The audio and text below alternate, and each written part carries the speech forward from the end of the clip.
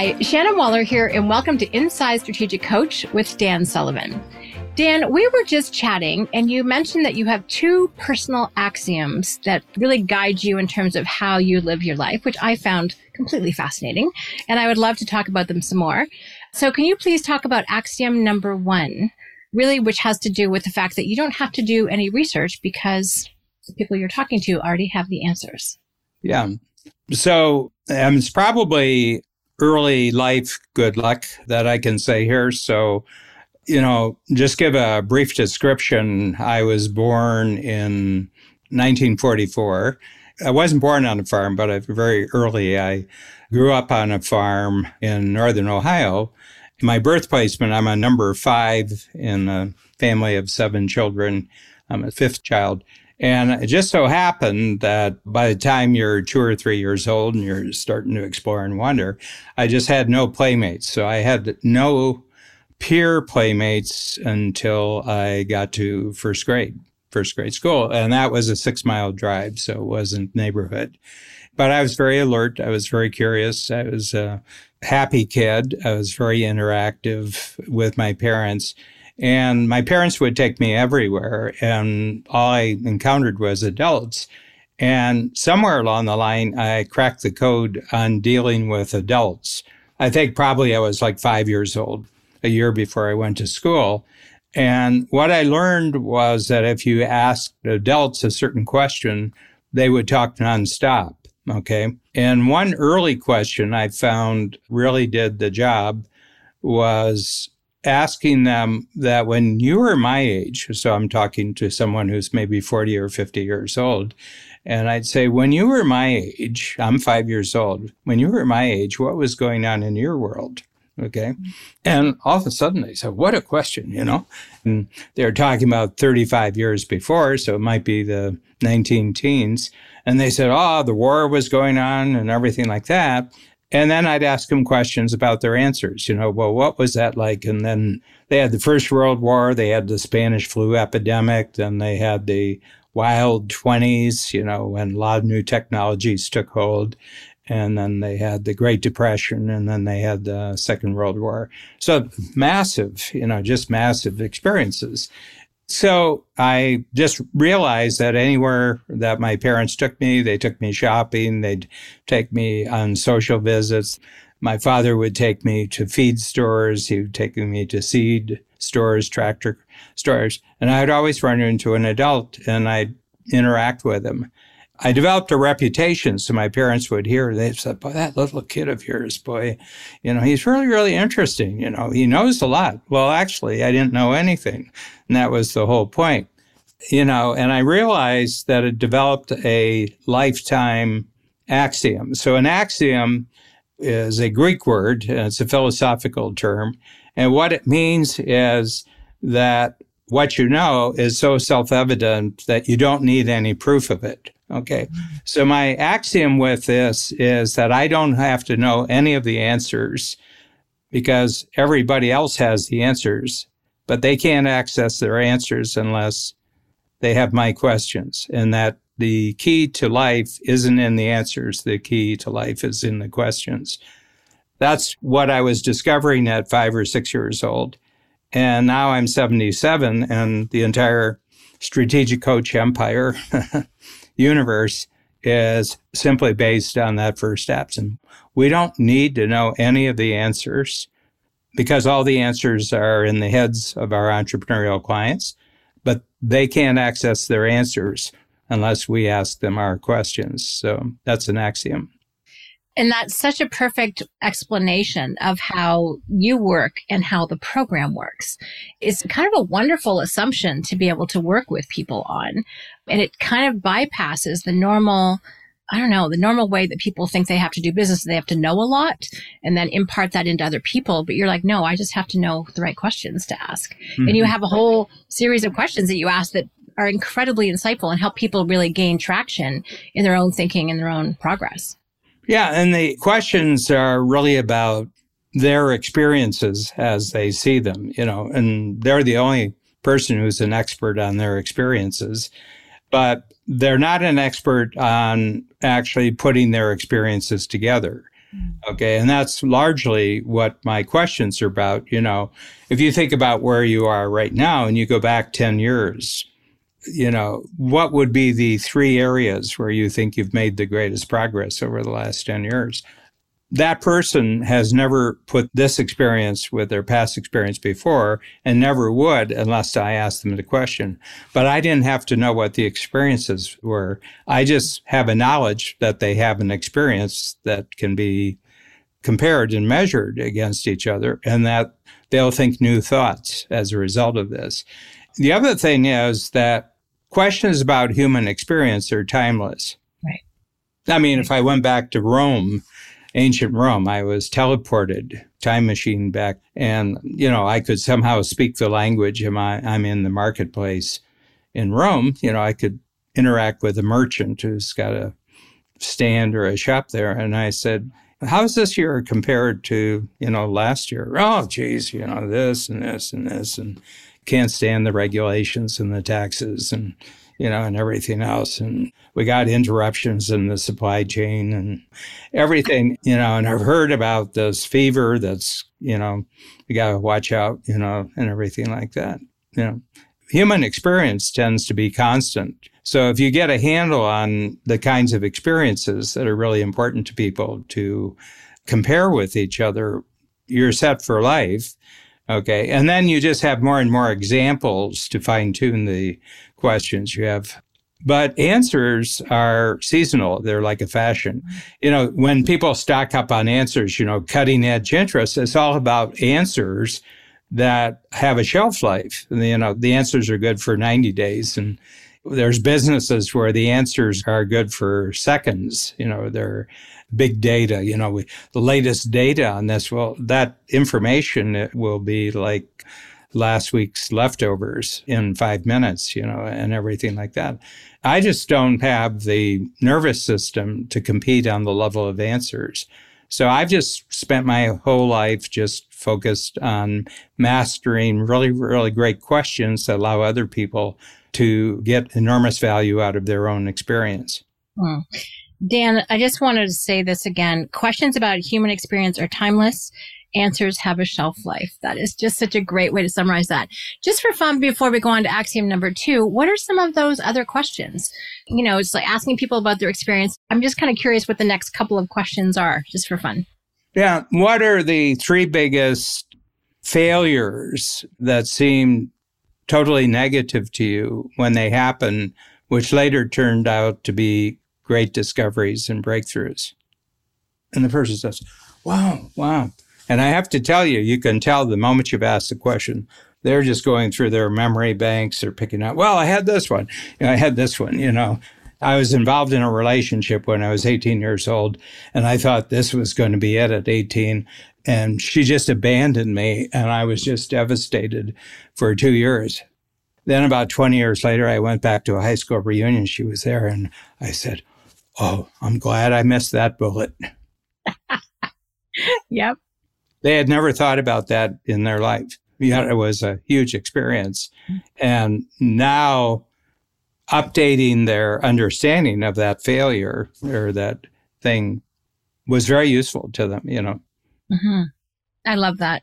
You have so many great questions that are just have people reflect, but then, as you said, integrate their experience together in new ways. Yeah. And then they're able to take those lessons into the future.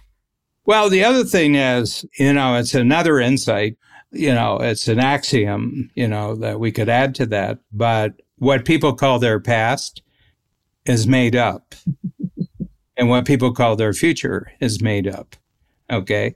And what I mean by that is that you have certain events from your past that are not made up. Things did happen and you didn't make up the events, but your interpretation of what the events meant was made up. Okay. And you can change your interpretations about anything in your past. And when you reinterpret a past event, for example, that may have seemed like a worthless experience, and then you found that it was actually valuable. Mm-hmm. Suddenly, you're equipped with something important now that can be applied to your future because the future is also made up.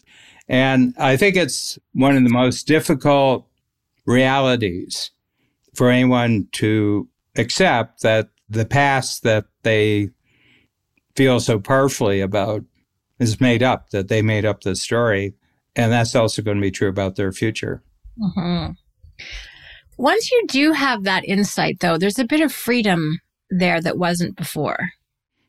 Yeah, I think there is a freedom, but it's a scary freedom. Mm. Okay, in the sense because if the past isn't real, I didn't say it wasn't real. I just said it was made up. I said, you're the one who's saying that made up isn't real. I said, I think made up is totally real. Okay. And the reason why you made it up is to make it even more real. Mm-hmm. You know, and the moment why you would change it is to make it even more real. But what I'm saying is that you're the reality creator in your life. Mm. You know, I mean, a lot of people want freedom to do whatever they want to do, but at the same time, they want somebody to blame why it didn't work. Yep. Excellent. Excellent point. Excellent point. Yeah. So, Dan, this really leads us into axiom number 2, which has to do with your thought that none of this was created with you in mind. Tell me more. What I notice is, and it's more from observation over 7 decades, you know, that people have a lot of things that bother them about their daily lives or, you know, the situation where they live, the circumstances which they're living in. And it's been multiplied exponentially by social media and by the speed with which we can communicate with each other worldwide in a matter of seconds about things that are happening. And people are bothered by an amazing number of things. And I find I'm not bothered by very much. And I think the reason is that somewhere along the line, it may have been I'm a 5th child, and so everything's already been used up. You know, all the available space and, you know, has been used up by older siblings by the time you come along. And I always had this sense right from the beginning of life that nothing in the world was designed with me in mind. And fortunately, I was born into circumstances where there was enough safety and there was enough support, but it wasn't designed for me. It was just that I lived in a good place on the planet and, you know, was born in a good time, you know, had good parents and lots of interesting things to, you know, keep myself occupied with and everything else. But I found that by freeing myself that there's nothing in the world that was designed with me in mind, then I have no basis for a complaint about things aren't the way that I wanted. Okay. Mm-hmm. And what it does, on the one hand, it kind of frees me from being annoyed and it frees me from being bothered. But on the other hand, since nothing was created with me in mind, then I can do anything I want with my circumstances and with my experiences. And nobody has any say about me doing things differently or experimenting with different ways of doing it, because since none of it was designed for me, I don't have any responsibility for it. It's just the embodiment, Dan, of a no entitlement attitude, mm-hmm. as opposed to being upset or bothered or sad about that or something. You're like, oh, okay, in that case, I can have all the freedom I want to arrange the circumstances to better suit me.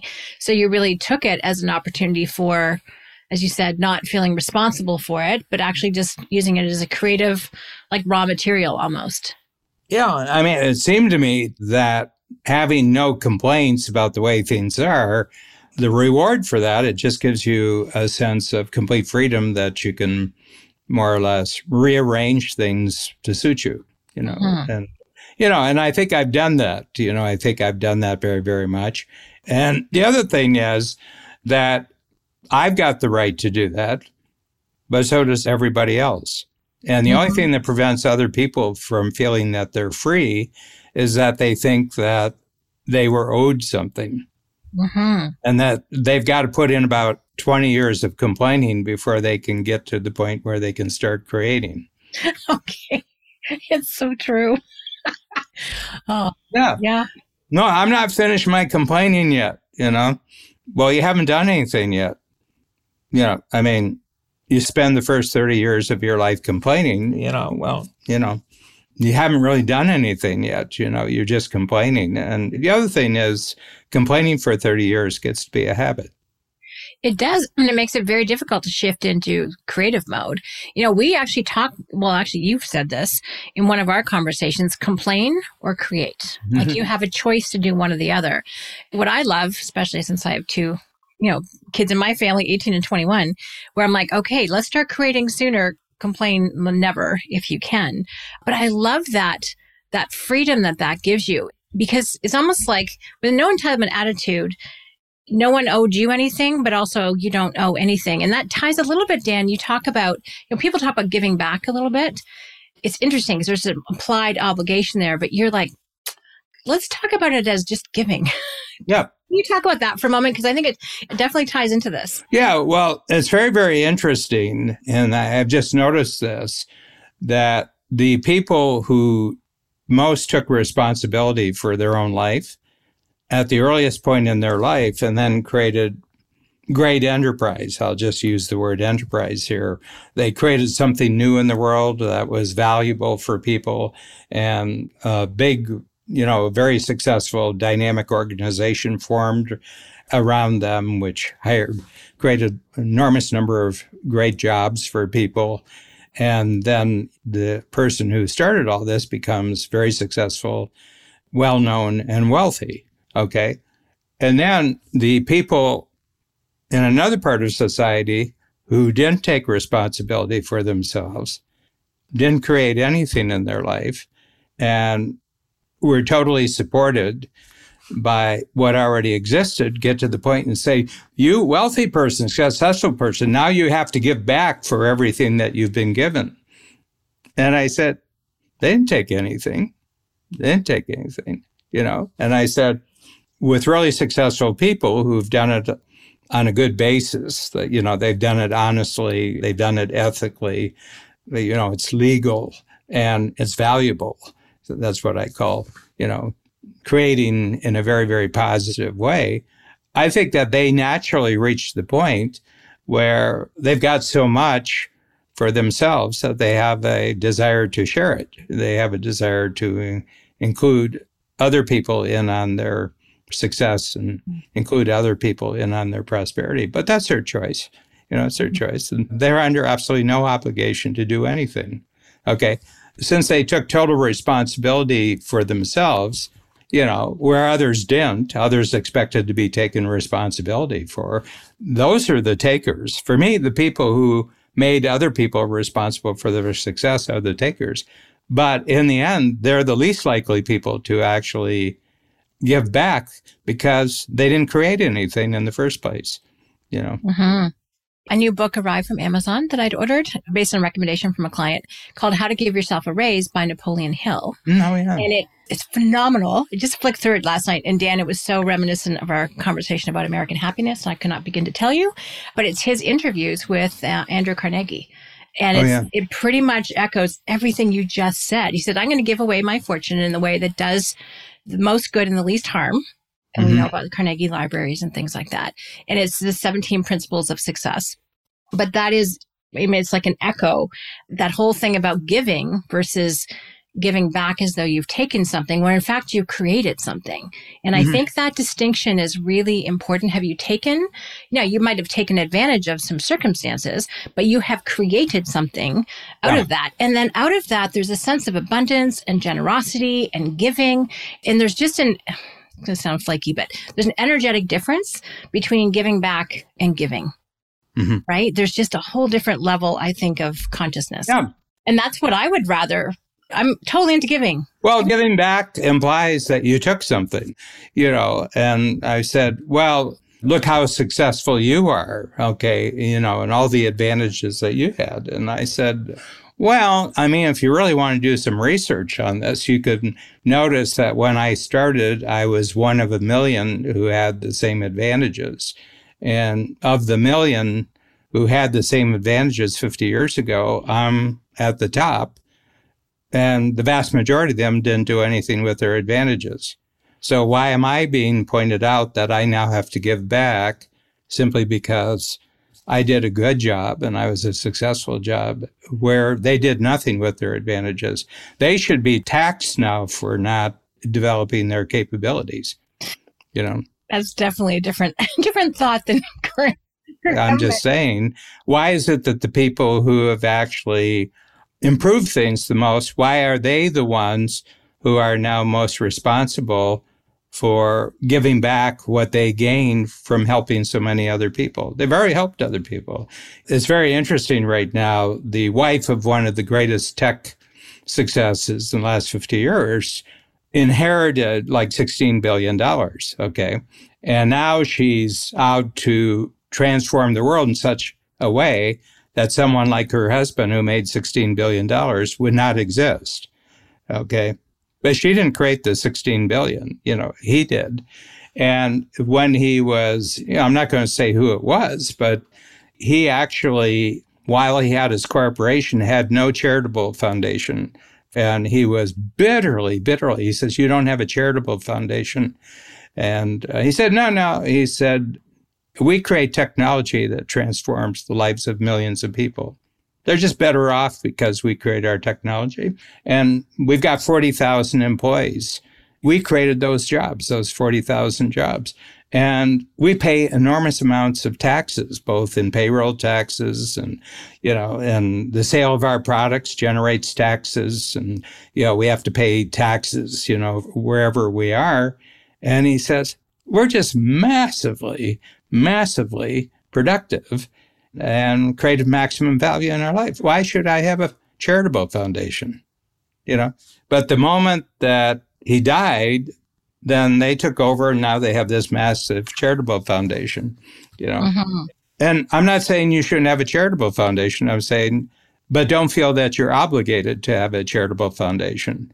And I guess if you're going to have a charitable foundation, there's rules that you have to follow and you have to fill in the paperwork and you have to, you're subject to, certain kinds of scrutiny and accountability. Well, you can choose to do that, but I don't see how anybody's obligated to do it. Mm-hmm.